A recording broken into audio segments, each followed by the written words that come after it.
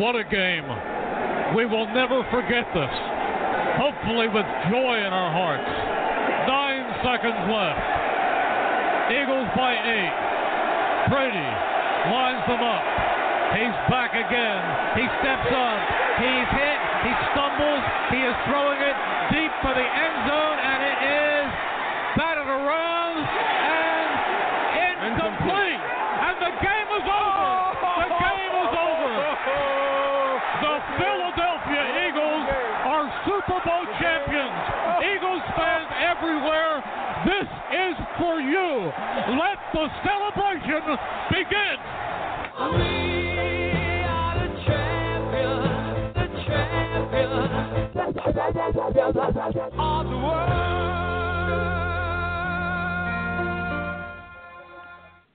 It's Wednesday, February 7th, 2018. Welcome to the Philly Pressbox Radio Roundtable, brought to you by the Irish Rover Station House in Langhorne, PA. I'm Bill Furman. I'll be your host tonight, along with my partner, Jim, Chet, Chesko. And Chet, Philadelphia Eagles Super Bowl champions. You know, Bill, I still have to pinch myself once in a while to make sure it wasn't a dream. Just an amazing season, and wow, what a terrific game to finish it all off.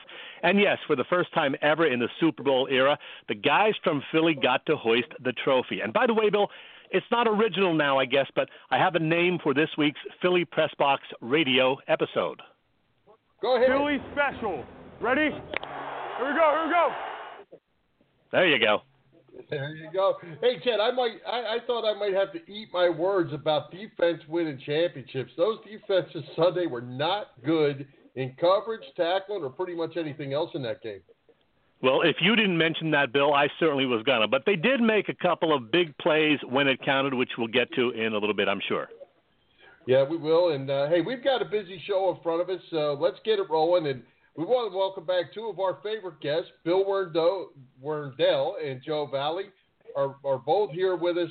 Bill was in the press box with Merle Reese when Merle made that call. And, Bill, you've become a bit of an internet sensation as Merle's spotter on the Merle cam at Eagles games.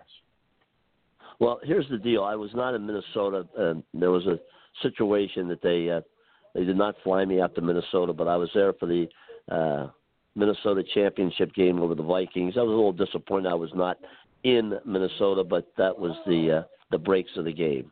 So, oh wow! It is what it is, and we just have to turn the page. Yep. Hey, Bill Werndl, we're going to start with you. We'll talk to Joe in just a second and then more later with Joe. But, Bill, you're a Philly guy who's been a forever fan of this Eagles team. You were frequently the spotter for Merrill, as Bill mentioned, at least the games at the Link. And you finally did get to enjoy a Birds Super Bowl victory. So what was your reaction Sunday night, and what does this championship mean to you personally? Well, I remember when they won in 1960. Of course, they didn't have the hoopla back in 1960. They didn't have a parade or anything like that. It was a great, great feeling to see the Eagles hoist the Lombardi Trophy. Remember, Lombardi only lost one postseason game, and that was the Philadelphia Eagles in 1960 and the Chuck McNarick, Norm Van Brocklin squad. So it was so appropriate that the Eagles, after all these years, were able to hoist the Lombardi Trophy. It meant an awful lot. I mean, as a long-time Philadelphia resident, I spent 12 and a half years in San Diego, but I still followed the Philadelphia sports scene pretty closely. And you look what the Eagles have endured over the years. They were close in 1980 with Dick Vermeil. They just ran into a buzzsaw with the Oakland Raiders. And then the bad clock management by Andy Reid in the Super Bowl 13 years ago. And then they had so many opportunities under Andy Reid to get to the Super Bowl. They only made one. And so it really vindicates all the difficult years that the Eagles have gone through. There were some really tough years when Vermeil took over the football team. He had no draft picks. I mean, his first round draft pick was Jerry Robinson after 3 years in 1979. So it was a very tough hill to climb for the Eagles for many, many years. So let me turn our attention to Joe Vallee, your co-author, Bill, for the great book No Curveballs. Joe, yeah. Welcome to the show. Welcome back. And what was your reaction on Sunday night when the Eagles won it all? You know what, Chet? There was one defining moment, and I know they had to run out the clock for a little bit, in which Tom Brady a little bit sometimes is a death sentence. when Brandon Graham stripped the ball, I was with a circle of people, and about 4 of those people said the same thing.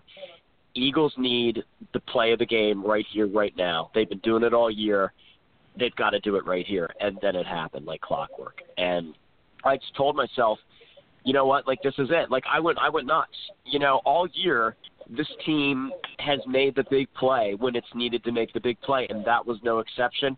And I knew we had to run out the clock and we had to go down the field a little bit, but in my heart of hearts that this was going to happen and they were going to do it. Yep. Yeah, and the one thing you you have to talk about Go ahead, Bill. The one thing you have to mention is the great job Doug Peterson did this year keeping this team together.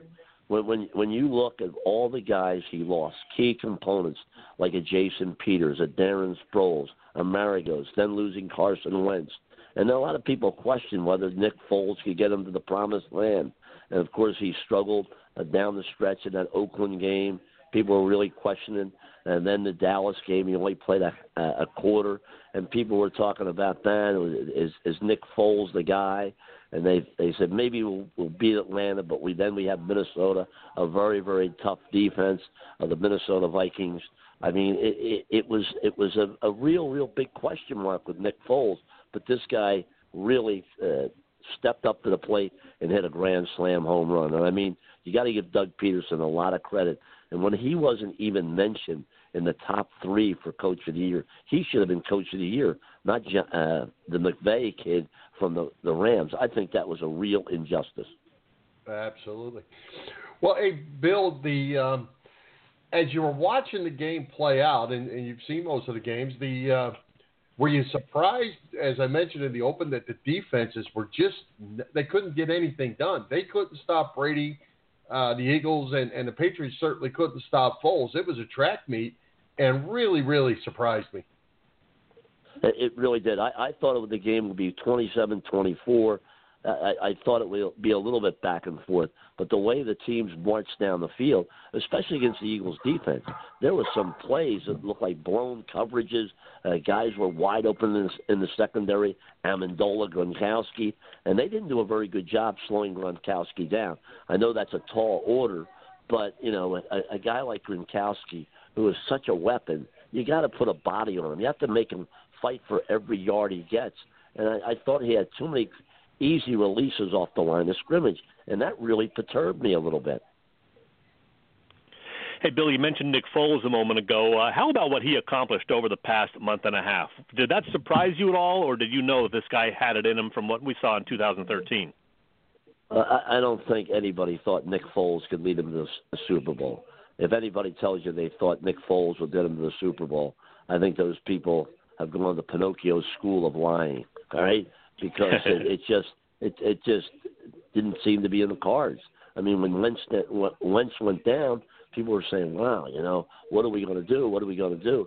Yeah, Nick Foles is a good quarterback, but you lose arguably the MVP of the league, and he goes down in a heap, and now Nick Foles, next man up. And remember, Foles did not get that much work. He didn't get any work in training camp. He didn't play in any of the games in the preseason or the exhibition season, and it was really, really tough because he didn't have any reps at all, and that was a tough situation. So there was a lot of question marks about Nick Foles. Hey, Bill, one other guy that's kind of been under the radar here in this whole thing is Howie Roseman. Although he was named Executive of the Year, he hasn't gotten a lot of print. He's been laying in the background. But, boy, him and his staff did a heck of a job putting this team together. Well, I think you got to credit. I'm going to give Roseman some credit.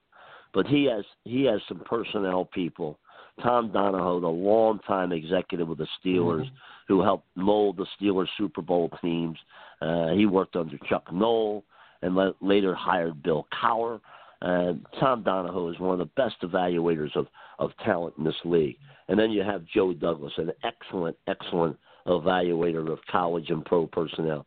Then you go to Ian Cunningham, the director of college scouting, and, of course, Andy Weidel, Joe Douglas's right-hand man. So Howie had a lot of help in that front office. And I think it'll be a very, very important move. I don't want to see the Eagles lose Joe Douglas next offseason to another franchise. If I was Jeffrey Lurie right now, I'd make Howie Roseman executive president of football operations and make Joe Douglas the day-to-day general manager. That's what I would do. Good idea. Bill, beyond Nick Foles, whom we talked about a moment ago, any players particularly surprise you this season? The one guy that really had a very fine season was Nigel Bradham. He had an excellent season. He even had a good season last year, but Bradham really stepped it up. I thought he had an excellent season. Vinnie Curry turned it around this year. I mean, the play of Jalen Mills, I know sometimes he gambles a little bit, but he had a solid year. And what about the monster at running back, Ajayi? LeGarrette Blount, was signed to a one-year deal. I mean, Corey Clement, who was an undrafted free agent, the way he played. And how about the play of Vitae after he replaced Jason Peters? Now, Doug Peterson said Jason Peters, if healthy, will be the starting left tackle. So, I mean, Vitae really stepped up his play. So this gives the Eagles a lot of depth along that offensive line.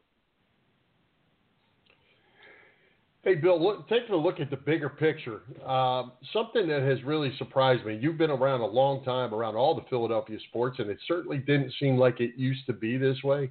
But the support that the other organizations in this city have been giving the Eagles has been second to none. It's a beautiful thing to see in my mind. Absolutely. The Phillies have stepped up to the plate. The Sixers, the Flyers. Remember, Doug Peterson dropped the puck about 2 weeks ago at a Flyers game. They gave him a Flyers jersey. I mean, all these franchises, they root for each other because each team, when they win, that brings attention to the city of Philadelphia. And that's so, so important. Back in the day when Joe Banner was running the Eagles, he wanted the Eagles to be front and center all the time. And you can't do that. I mean, this is a city that has 4 major sports teams, 6 college basketball teams, and I think you cannot be selfish. I mean, every team, the Flyers, the Sixers, the Phillies, were all rooting. And when the Phillies are in a position, or the Sixers are in a position, or the Flyers are in a position to win a championship, I certainly think the Eagles will be right there front and center. Yeah, I thought it was interesting. In one of the games, the Flyers were playing the Capitals down in Washington, and the Eagles were playing that night game. It was the Vikings game, the 6:40 kickoff. And listening to the hockey game on the radio, and the announcers were saying that the Flyers couldn't wait for this game to end so they could get on the train to get back to get to the Eagles game. And I guess they had a box or something for those guys, and they went as a team. And I thought that was pretty cool. That really is cool. I mean, the Flyers with Paul Holmgren and Ron Hextall and Dave Hackstall, and a great, great public relations man in Zach Hill. There's not a better public relations man in this country, maybe this world, than Zach Hill. One of the best I've ever come across, and he's got to be in my top 3. Hey, Bill, also over the weekend we learned that Brian Dawkins and Terrell Owens are going into the Hall of Fame. Your reaction to that news, what do you think of those two guys? Well, Dawkins deserves to be in the Hall of Fame. He was one of the most intimidating safeties ever to come down the pike. And I think Terrell Owens should have went on the first ballot. I know he had problems in different cities, but his numbers speak volumes. And he should have not had to wait 3 times to get in the Pro Football Hall of Fame. He was a Hall of Famer at the outset. His numbers didn't change, and I think that was very, very unfair. I mean, I know he had a rocky relationship here in Philadelphia, but, Terrell Owens helped them almost win a Super Bowl by playing on a leg that many people thought he would not even be ready for training camp. And he worked his tail off to get ready, and he had one of the greatest Super Bowls ever. Hey, Bill, and I was kidding you a little bit about that Merle cam, but you are on there quite a bit, and you're actually having a lot of fun doing that spot. It looks like you're working hard, and I wanted to tell you that you and I have a mutual friend in that Taylor Zarzer is a good friend of mine, and I know you work with Taylor on ESPN, so it looks like you have a lot of fun doing what you're doing. Taylor is one of the up-and-coming announcers at ESPN. If he's going to stay there or if he's going to get other opportunities, I think he's one of the classiest young men I've ever worked with. He really does a lot of preparation for the game. And we had a lot of fun doing games this year in the Southeast Conference Network. I mean, it was a lot of fun, and Taylor is one of the classiest young men that I've ever come across. He doesn't have an ego, and he just does a really credible job. I've had the opportunity to work with some great announcers going back to my days with Charlie Swift and then Merle Reese and then Jim Sports Kelly at Channel 10, who worked many games, Jim Lampley, sure. Bill White, you name the guys. I've worked with them. Ron Franklin for 25 years, Lindsey Nelson. I've had an opportunity, Kevin Harlan. I've had an opportunity to work with some really great people, and it's really a pleasure when you're in the booth and standing next to these guys in the box spotting games. I mean, I've done over 1,000 games in my career. That's a pretty good number. But I hope I can do another 1,000 games. Hey, Bill, before we let you go and turn our attention to Joe, I want to mention you do have your book, No Curveballs, written with Joe Vallee, and we had you on last August and talked about it. Terrific read, so make sure you pick that up, folks, if you haven't. No Curveballs, the great book by Joe and Bill. And before we often have this conversation, who's next in Philly to win a title? The Eagles have their Super Bowl now, so which of the other three major teams do you think is closest and has the best shot at winning a title? Boy, that's a great question. That may be the $64,000 or $64 million question. I mean, I think the Flyers probably are the closest, and the Sixers right there. I mean, the Flyers are going through ups and downs, but they have a great young defense. They've got a couple of young goaltenders in their system. I mean, they'll probably make the playoffs as like an ace seed. But I think the Flyers and the Sixers, I think they're on the right track if they can keep Embiid healthy for the entire season. I mean, I know he'll need time off, but I certainly think the Sixers are close. And the Phillies, again, they're in a division with Washington getting a little older, have an opportunity. But how do they respond to Gabe Kapler? That is the big question. So, I think the Flyers, I think it looks very promising for Philadelphia sports. I remember when I first started at Channel 6 back in the day, it was the Eagles were down, the Phillies were down, the Flyers were just coming on the scene. The Sixers had just won a championship, and they went on to lose the 72 games in that year under Ray Rubin. I mean, it was really a down time. And then the Phillies started getting good, and then the Flyers won 2 Stanley Cups, and the Sixers got Dr. J and George McGinnis and those people, and then the Eagles got Dick Vermeil and everything. 4 teams went to the championship round in 1980, from the Flyers, the Sixers, the Eagles, and the Phillies. And the Phillies won a championship that year. Awesome. Well, Bill, hey, we've about run out of time. We got Joe sitting over there waiting patiently, and we appreciate that. But we certainly appreciate you joining us again, and let's do it again. Well, absolutely. And the thing is, Joe Vallee deserves all the credit for the great book. I just told a lot of stories to Joe, and it was great having Joe as my author. And I think if people get an opportunity to pick up this book, they'll really enjoy the book. Will you agree, Mr. Joe Vallee? Hey, how can I argue with that, Bill? That was the greatest pitches I've ever heard. All right. Talk to you later, Thanks, guys. Bill. Thanks, Bill. Take care. All right. Joe Vallee now joining us. Joe, the co-author of at least 3 books, maybe more. I don't know. Busy guy. Joe, I want to ask you, you've got a landmark birthday coming up next week. Now, this Super Bowl win was a pretty nice early gift, was it not? Oh, it sure was, Chet. I mean, like you said, to paraphrase the Eagles, it is indeed special in Philly right now. And, right now I ideally wanted to take a little trip to commemorate the celebration like I did my previous landmark birthday. Unfortunately, it doesn't look like I'm going to be able to do that. But a nice substitute will be tomorrow at the Art Museum for sure. Yep, the big parade. Joe, where does this Super Bowl win rank among your Philly sports highlights? Oh, it's got to be right at the top. I mean, first and foremost, full confession. The Phillies have always been number one in my heart. We had season tickets for close to 40 years. Got rid of them a couple of years ago. When I was able to watch that with my dad at Citizens Bank Park when Bradley struck out Eric Hinsky in Game 5 in 2008. It was just really an amazing moment. All those summers in the 80s, in the 90-degree turf, Layden Veterans Stadium, up to then, I mean, it really made it worth it. And I wrote something on Philly to Philly the other week saying if the Eagles won the Super Bowl, it would make the fog ball seem a lot less foggy, the NFC Championship defeats seem a lot less bitter, and all the natty ice that's been consumed over the last 30 years would be replaced with the taste of the best premium lager money can buy. And it's so true. And not only that, guys, and I think you would agree, I'm not sure exactly what number in particular it fits. It's got to be one of the better Super Bowls ever played on top of it. Absolutely. Oh, yeah. At least top 10, right?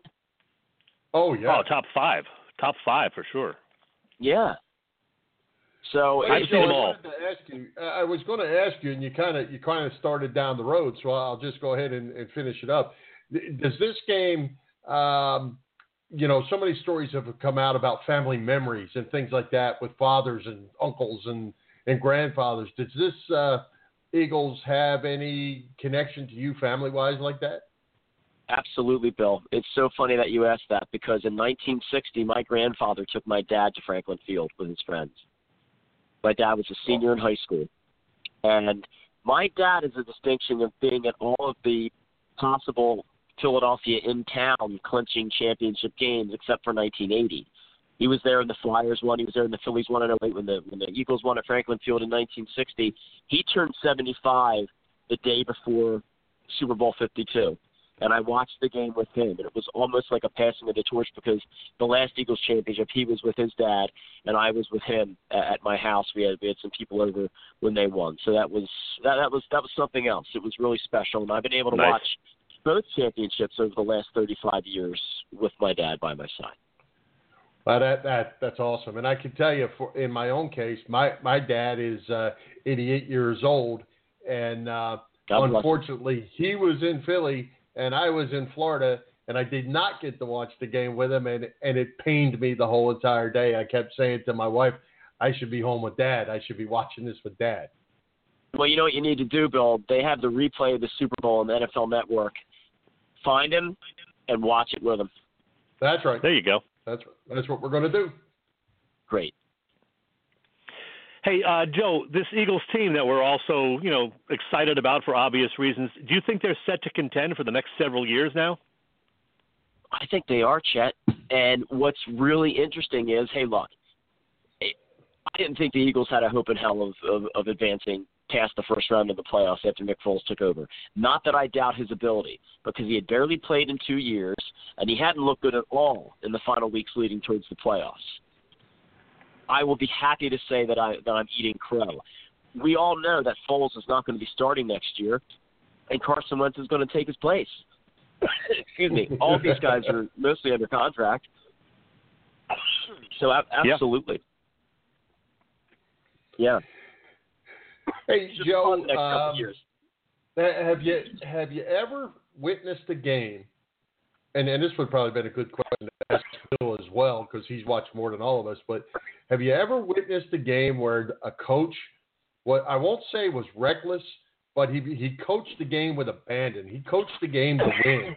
I don't think I've ever seen a game like that. You know what? A couple months ago, I posted on Philly to Philly that when it became apparent that it wasn't going to be your typical Eagles season and that they might do something special before Wentz got injured, that the thought of Doug Peterson coaching against Bill Belichick in the Super Bowl scared the crap out of me. But you know what? He threw caution to the wind. We've seen him do it all year, and that was the thing. They didn't do anything differently in that game that they hadn't done all year. Yes, from a coaching perspective, they stuck to the game plan. He outcoached him. Yeah, neither Belichick or Jim Schwartz had a particularly good game on Sunday, but no one's going to worry about that now. Right. Hey, Joe, you've co-authored at least 3 books, like I said. In fact, we've had Bill Werndl, Matt Goldberg, and Bill Simmons on with us in the past. So any new projects on that front? By the way, great seeing you and El Wingador, Bill Simmons, last week at the Post-Wing Bowl Bash at Tollman Joe's. Anything new coming up on that front for you? On the writing front, no. I think right now the trilogy that I have holds up pretty well. It was well received. Book writing, not the most lucrative occupation if you're looking to do something in that realm. And I think right now it is, to paraphrase Billy Joel in one of his songs, these are the last words I have to say Gotcha. For a little bit. It's there's other opportunities going on. I have the Rainbow Rabbit anti-bullying program, and we're making progress with that as far as possible animated series online, and the El Wingador restaurants, which we're still trying to get money for. So that's really where my main focuses are on right now. So writing's going to take a step back, but it was fun. Working on those projects was great. I met a lot of great people.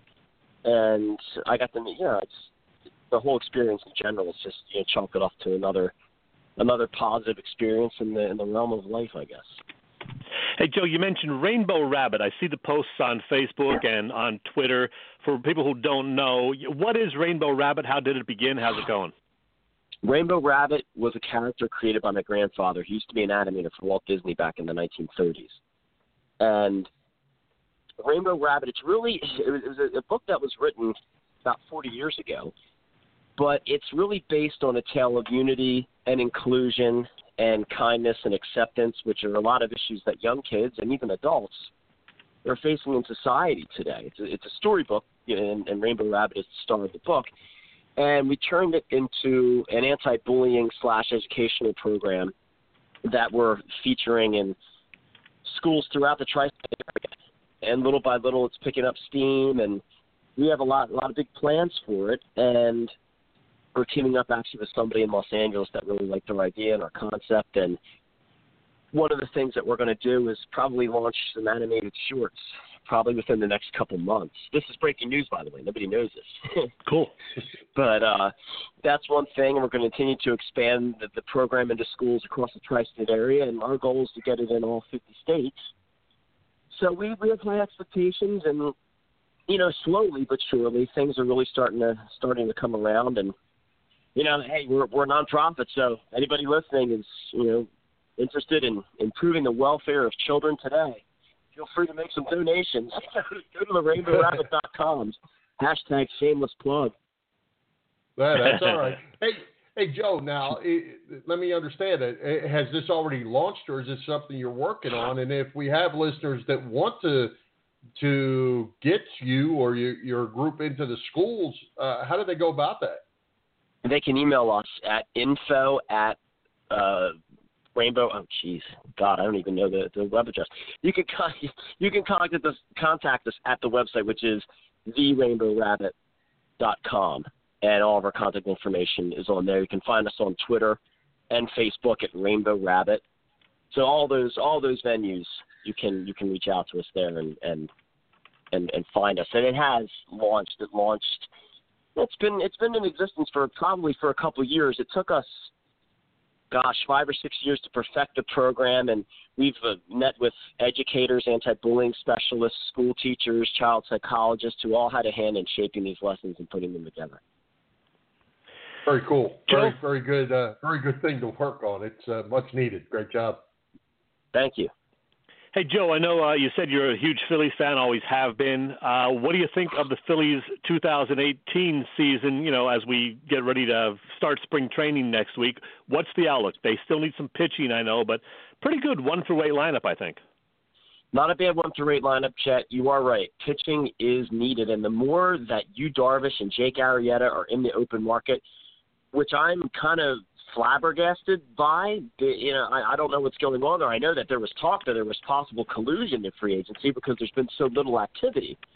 But regardless, they do. They need somebody else to complement Aaron Nola, or maybe somebody who's a number one, who's a little bit farther in the depth chart than Aaron Nola. Their pitching is a I'm not going to say it's worrying, but there's just a lot of unproven commodities there. I think the more interesting thing, 2 points here. Three. The addition of Carlos Santana is going to help. It's going to round their offense out tremendously no matter where he plays, and it looks like he's going to be at play. Number 2, how they respond, like Bill said, to Gabe Kapler. I mean, this guy could be somebody everybody in this town loves, or he could be the next Chip Kelly. I don't think there's a fine line in between there. Number 3, winning is contagious, no matter what realm of life you're in. And I used to be a musician, Chet, as you know. And yep. I used to play with Hailstorm. They're from Pennsylvania, and now they've got a bunch of Grammys. They've worked with members of Van Halen and just all walks of life out there in Los Angeles now. But we used to play with them every week in Philadelphia. And I remember one summer walking in, and they're about to play a show. We weren't playing that night, but we were hanging out with them, and they were really happy. And those guys never partied before a show. They're really straight ahead. They meant business. And I remember asking them, what's the deal? And they looked at me and they said, you didn't hear? We got signed today by Atlantic Records. I was like, whoa. And as their friends, I thought that was fantastic. I was happy for them because they worked very hard. As their colleague, I got envious in a good way because it really spurred my creative juices and it made me want what they have. I wanted to do that too. I want my band to get signed. And Reese Hoskins was at the Super Bowl. And there's pictures of it in there. Don't think that's not going through his mind and the guys on the Flyers and certainly Joel Embiid on the Sixers that, you know what? We want to be the toast of the town, too. We want what the Eagles have right now. And I think that really inspires everybody, if you're an athlete especially, to up your game. So time will tell. Yes, indeed. And, Joe, I'm going to end it with you with the final question, that same one I asked Bill Werndl. Of the 3 other teams, not counting the Super Bowl winning champion Eagles, who do you think is closest? Who's going to be next to win a championship? If Embiid stays healthy and they get some extra pieces, the Sixers. I think the Flyers, God love them, but it just seems to me that they can't get out of their own way, whether it's the goaltending position or just getting that final piece of the puzzle. I'm going to go with the Sixers.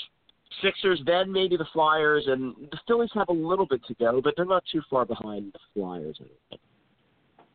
Going to be fun to watch. Sure all will. Right. Hey, Joe, we used up all your time, so thank you for joining us. I appreciate you guys having me. Chet, I'll see you bright and early, huh? See you as we go to the parade tomorrow. That's right, Joe. That's right. It's going to be fun. Looking forward to it. Can't wait. All right, Joe. Thanks, man. Guys. Great show. Thank you. We'll see you. All right, Bill, I've talked about this establishment all season. It is a terrific place to eat lunch or dinner or have a couple of beers with your pals. You know the place, the Irish Rover Station House in Langhorne, Bucks County. The Irish Rover has a terrific atmosphere, daily food and drink specials, a spacious dining area, extensive beer list, and menu items from burgers and gourmet wings to barbecued ribs.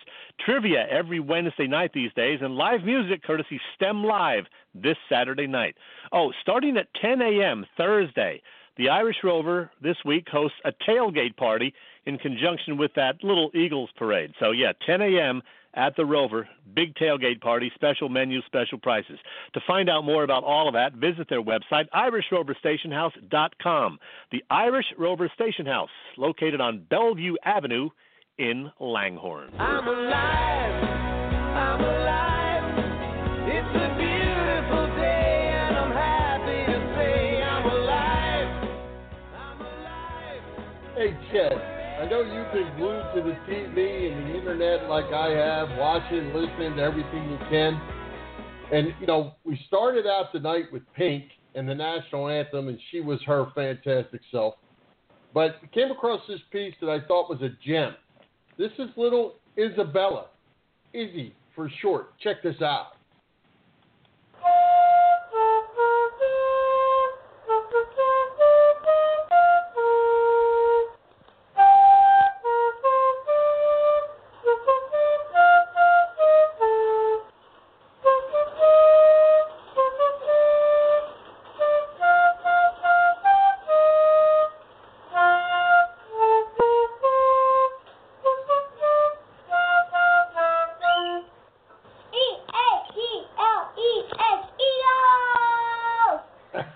How you like that? I love that. That is very nice. And she's, 9 years old? And isn't she the granddaughter of a good friend of the show?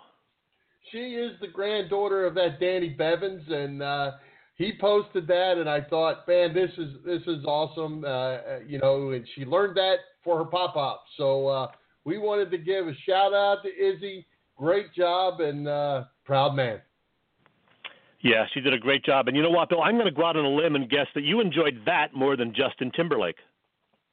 You are 100% right. Well, let's talk a little bit before we talk Eagles. Let's talk about that Justin Timberlake and Pink for that matter. What was your take? I was certainly disappointed in Timberlake. I thought it was average at best. All right. First of all, Pink, I thought she did a great job, and I don't know if I mentioned this to you over the weekend, but she was fighting the flu, so she was not feeling well during the weekend, and she just sounded great. I thought very, nice version. She didn't try to do any kind of theatrical stuff or whatever. She just sang the song and sang it very well. I thought Pink did a terrific job. Me too. Hey, did you see the post about her brother and her at the Super Bowl? I did not. Her brother is a veteran, and someone who was at the game with him took a photo of him in the aisle by his seat in his Eagles jersey, saluting the flag with his sister singing. That's pretty cool. You know it. So tell me about Timberlake. All right, Timberlake, here's the deal. I think Justin Timberlake is a fantastic performer. He's a great dancer.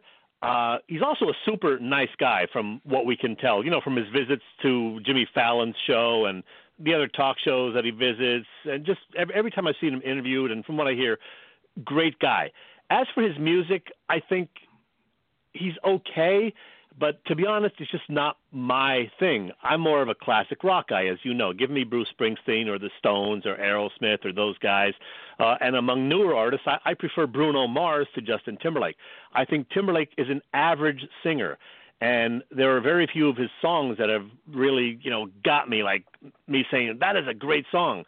So that's pretty much the way it worked the other night. I thought the dancing was great. The backup singers were fine, but just the songs in general didn't do it for me. So on a scale of 1 to 10, I'm going to go 6.3. Oh, wow. That's pretty detailed. I'll go average. I'll stick to 5 and call it a day. Hey, let's talk about the game. What really surprised you the most? Well, how well the offense played, of course. That's got to be the biggest surprise. But also the way every single Eagle was so damn ready to play, so focused, not the least bit scared about playing against the 5-time champions in a title game watched by 100 million plus people. You and I both watched that terrific Inside the NFL program on Showtime this week, and we saw and heard just how calm and collected the Birds were, especially on that Philly special play that I will never, ever get tired of watching ever the rest of my life. No, I agree. And, I've watched the strip sack so many times, I might have worn the tape out already, but Philly special is pretty good, no doubt. Yeah, the thing that surprised me, Chet, is that I really believe in the game plan. And Doug kind of said this, we didn't come here to lose. I didn't want to get my team in a situation where we were just playing to hang on. And I think this game was won with the mentality weeks ago. I think they prepared for, as crazy as it was, for 4th and 1 at their own 45 with the game on the line. They never wavered. And to me, the preparation there from Peterson and the staff and the team was just tremendous. Yeah, they were just so prepared. And getting back to that Philly special, I loved watching that on the Inside the NFL when Foles went over. And, Foles looked at Peterson and said, Philly, I think he called it. Peterson thought about it for, 2 seconds and said, yeah, let's do it. And then, Foles goes back in the huddle and just says, Philly special. And they went out, carried it out to perfection. Kudos to Trey Burton. Kudos to Corey Clement. And kudos to Foles Because in my mind, even as I'm watching the replay for the 10th and 20th time, I'm thinking, God, I hope Foles doesn't trip over his own feet as he's going out for that pass or whatever, even though I know he didn't. He catches it every single time. I see it now. And I just love that play. I love that call. I love the whole way that they went about getting to that call.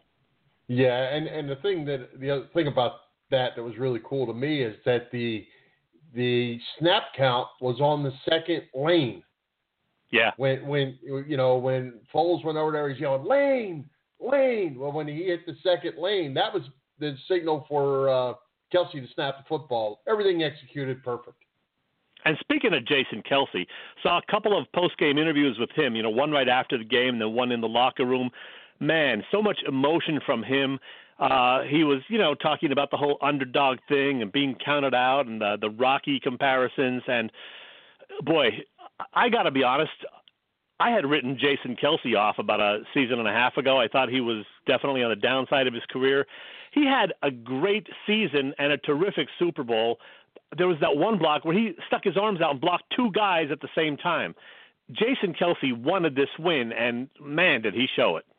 Yeah, and I think I'll confirm this, but I believe he was rated the number one center in the league. I believe he was the highest graded lineman in the league this year. Yeah, and I think he did not make the Pro Bowl, but he made All-Pro. Is that right? No, I think he made Pro Bowl also. Okay. Not that he had to play in that one anyway, because we were in the Super Bowl. Yeah, that's right. Hey, I'll tell you this, Chet. I was confident in the Eagles. I thought they would win this game. But I'll tell you what, I wasn't nervous during the game because I thought the Eagles couldn't be stopped. And sooner or later, I thought the Eagles were going to make a stop, which took all the way to the end of the game. But the thing that got me a little nervous was in the pregame interview, not long before, maybe like 5:45 it was on. And they were interviewing Tom Brady, and it looked like the New England pregame show. And Brady said, "They're not doing anything I don't know about." And I thought, oh, my goodness, this is not a good thing. Well, yeah, the defense didn't do a whole lot, apparently. That fooled anybody. But they did make the couple of big plays. There was the strip sack. There was that hit by Malcolm Jenkins on Cooks that knocked him out of the game. There was that one tackle by Rodney McLeod, which I think was also on Cooks before he left the game. So they did make a few plays. Not a whole lot, but just enough to get that W. Yeah, and flipping over to the other side of the ball, as I mentioned in the article that I wrote on the website, our Philly Pressbox Radio website, the offensive line was just terrific. And, we talked about Big V against James Harrison last week, and could he hang on? And, Collinsworth and them tried to make a little bit of a deal out of Big V. He was completely under control, and James Harrison was no worry in that game. Yeah, he did a terrific job. And, aside from a couple of games, maybe 2/3 of the way into the season after Peters went down, Vaitai did a real good job, and he was fine throughout the playoffs. So I have nothing but praise for him. And, and the rest of the line, Lane Johnson, too, of course. Another guy, and we touched on him briefly earlier in the show, Corey Clement. How about this guy? Do you realize he was the Birds' leader in the Super Bowl with exactly 100 receiving yards? This from an undrafted kid from South Jersey, by the way, of the University of Wisconsin. And after watching the Super Bowl, I remembered that we had PSU radio voice Steve Jones on with us last August. And I asked Steve about Corey Clement, who at the time in August was still just trying to make the Eagles' 53-man roster. And this is what Steve Jones had to say about him. Corey Clement, really good back between the tackles. I think he's the kind of guy that moves chains along the way. Hard worker, better receiver out of the backfield than people realize. And now we know. Yep. Hey, and I was on board with Corey Clement from the start, from camp. I loved him because I loved the way he played at Wisconsin. I thought he was going to be a great back, and who knew he was going to be a third down back. But I tell you what, that stiff arm running down the middle of the field after he caught that pass is one of my top 5 favorite plays of this game. Oh, absolutely. Yeah, and I do remember you from the day that they signed him that you said you liked him and you hoped that they gave him a good shot, and they certainly did, and then Sproles went down, and he became a much bigger part of the offense. He did. Hey, here's a stat for you you may or may not know, Chet. Running back snaps in the Super Bowl. Jay Ajayi, 25. LeGarrette Blount, 24. Corey Clement, 24. 255 yards total offense. Wow. That is balance. That's the three-headed monster if there ever was one. Yeah. Again, great job by Doug Peterson with the game plan, with mixing things up. Look at those receiving yards. It was among 7 or 8 different guys catching passes between Ertz and the wide receivers and Clement. Just a masterful job, and of course Nick Foles with the biggest catch of all. So great job by Doug and Nick. Yeah. Hey, Chet, one other thing I wanted to mention to you, and maybe you know this, maybe you don't. Westlake High School in Austin, Texas. You familiar with that place? I've heard of it. Yeah, there's a quarterback. It's the 2017 Super Bowl MVP, 52, Nick Foles. And that's where Drew Brees went? Drew Brees also? Drew Brees went. So that's it. That's why I knew it. Walking around with a pretty puffy chest today. I'll say. 2 Super Bowl champions. And Super Bowl MVPs. Yeah. Yep. Class of 97, Drew Brees. Class of 07, Nick Foles. Not bad. Not bad. Well, good stuff, Chet. I tell you what, we're going to talk Eagles throughout the whole we got lots to talk about. We could talk about it for hours and hours. That's for sure.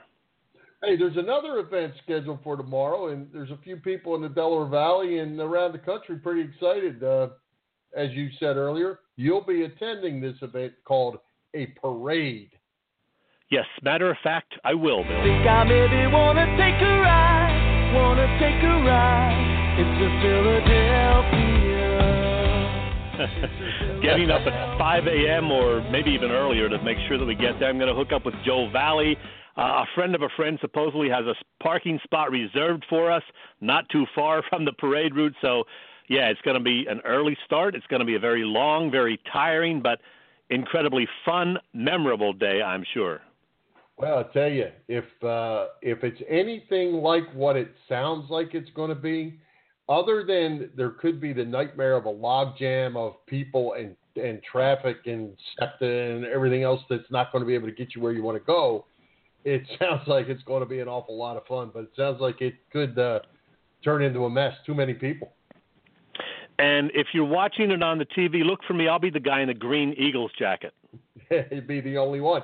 Hey, speaking of parades, Chet, our buddy Adam Yajesic, who lives down here in Lakeland. Adam's the Delaware County guy.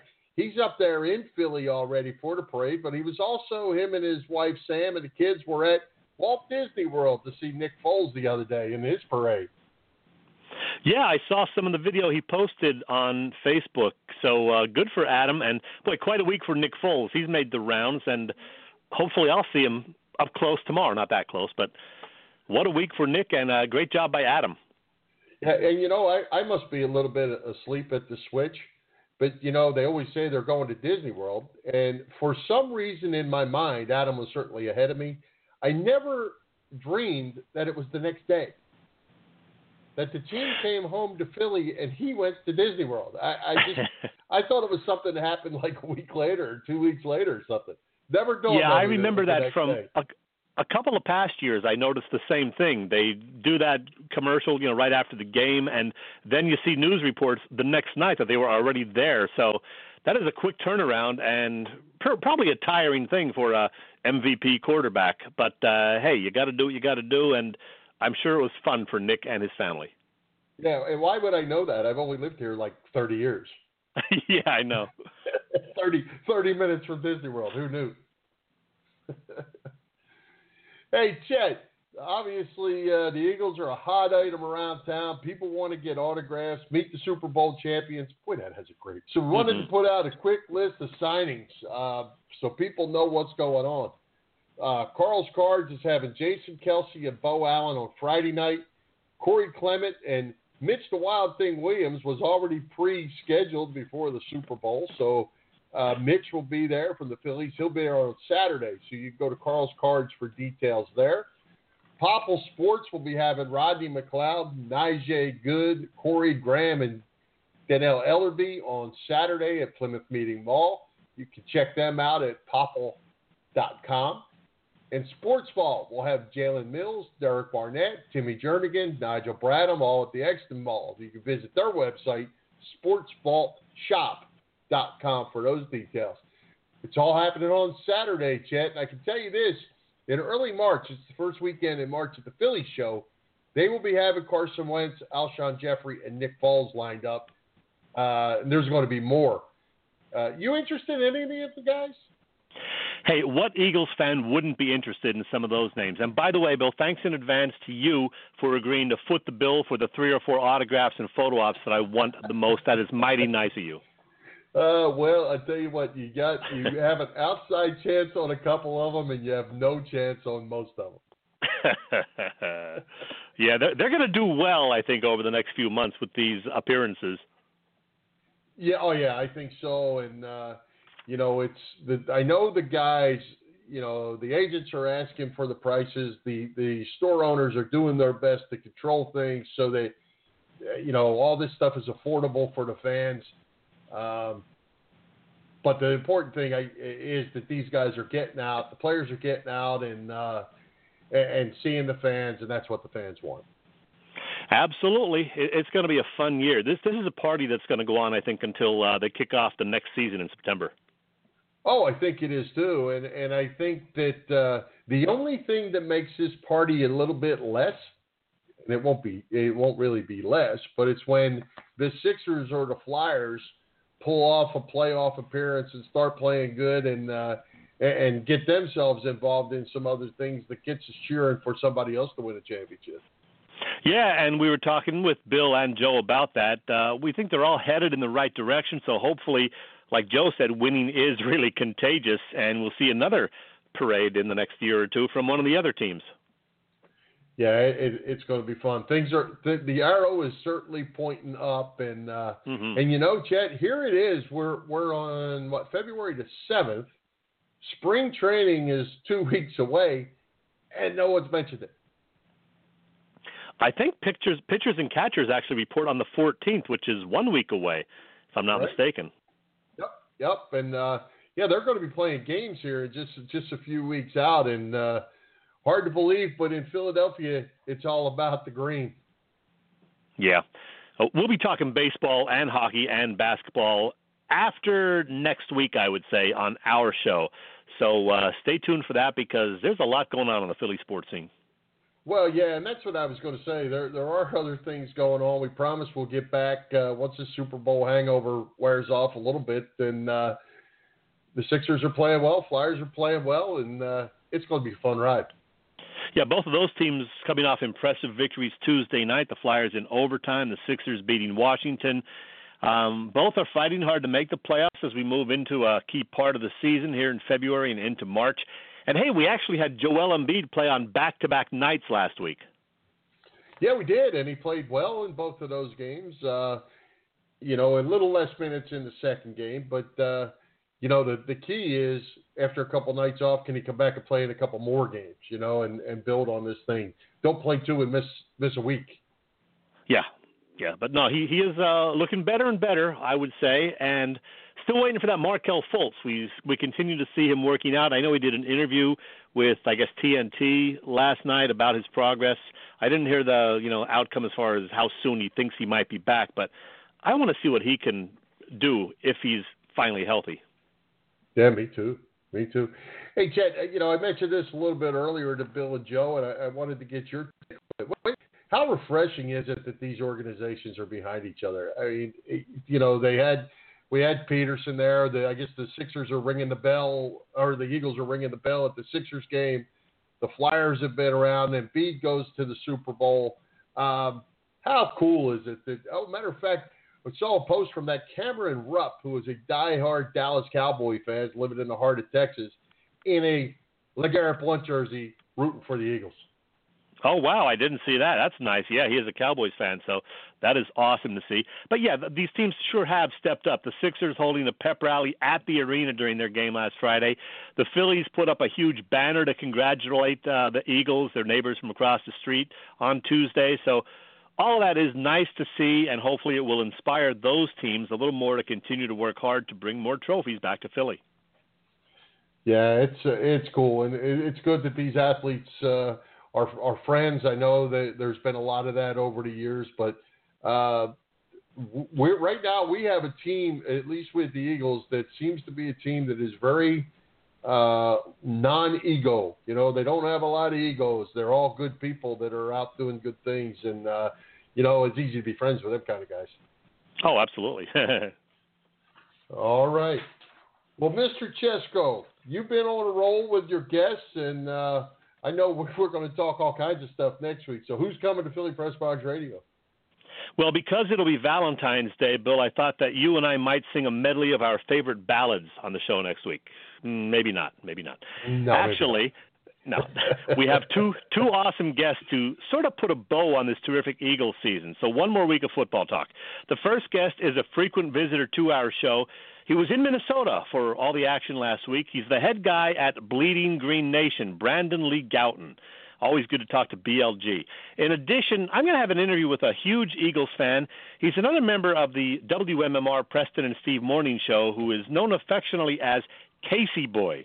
Lifelong Birds fan and a great, fun-loving dude, Casey Boy. Oh, and either next week or the following week, Bill, we will have, by popular demand or not, the start of a second season of Random Q2, where I put you on the hot seat with a couple of fun questions for 10 straight weeks.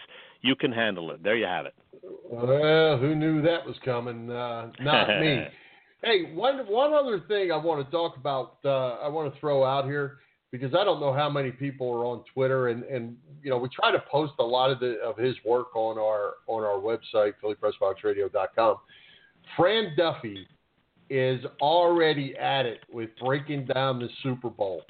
And if you go to FDuffy3 on Twitter, you can follow Fran. He is breaking stuff down that is just so fun to watch. And if you like to see how the ins and outs of football, check out FDuffy3 on Twitter. We love Fran, and I'm sure we'll have him on again right before the draft, as we have every year. Yeah, and we might even have to sneak him on before the draft, because he is just wound up talking about what's going on right now. All right, Mr. Chesko, do we have a parting shot for you today? Yeah, Bill, last week I told the heartwarming story of how 25 years ago during a Super Bowl, I met a young woman who a couple of years later would become my wife. I said on the show that meeting Linda that night in early 1993 would always be my number one memory tied to a Super Bowl. But I said I was hopeful that the Eagles in Super Bowl 52 would give me great memory 1A. Well, sorry, Linda, but I may have to switch that order around. See, not only did the Birds come through with a win, a Super Bowl win, finally, but it was a terrific game with nonstop action. Now, to my wife's credit, she made some tasty enchiladas, and for the first time ever, she sat and watched the entire game with me, so she gets points for that. Here's the issue. She thought the game was boring, couldn't understand why people got so excited about this football thing, and she was serious, too.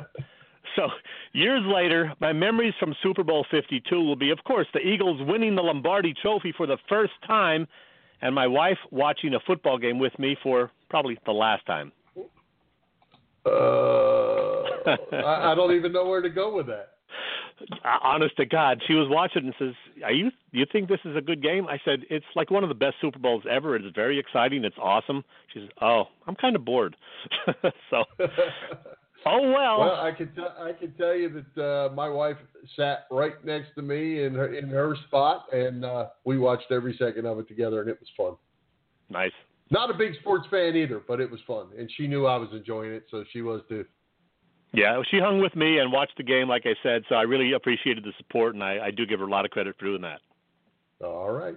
Well, with that, Chet, we've reached the top of the hour. Let's thank our special guests, Bill Werndl, Joe Vallee, Irish Rover Station House, and Bob Sullivan's LakeYourAge.com for their continued support of the show.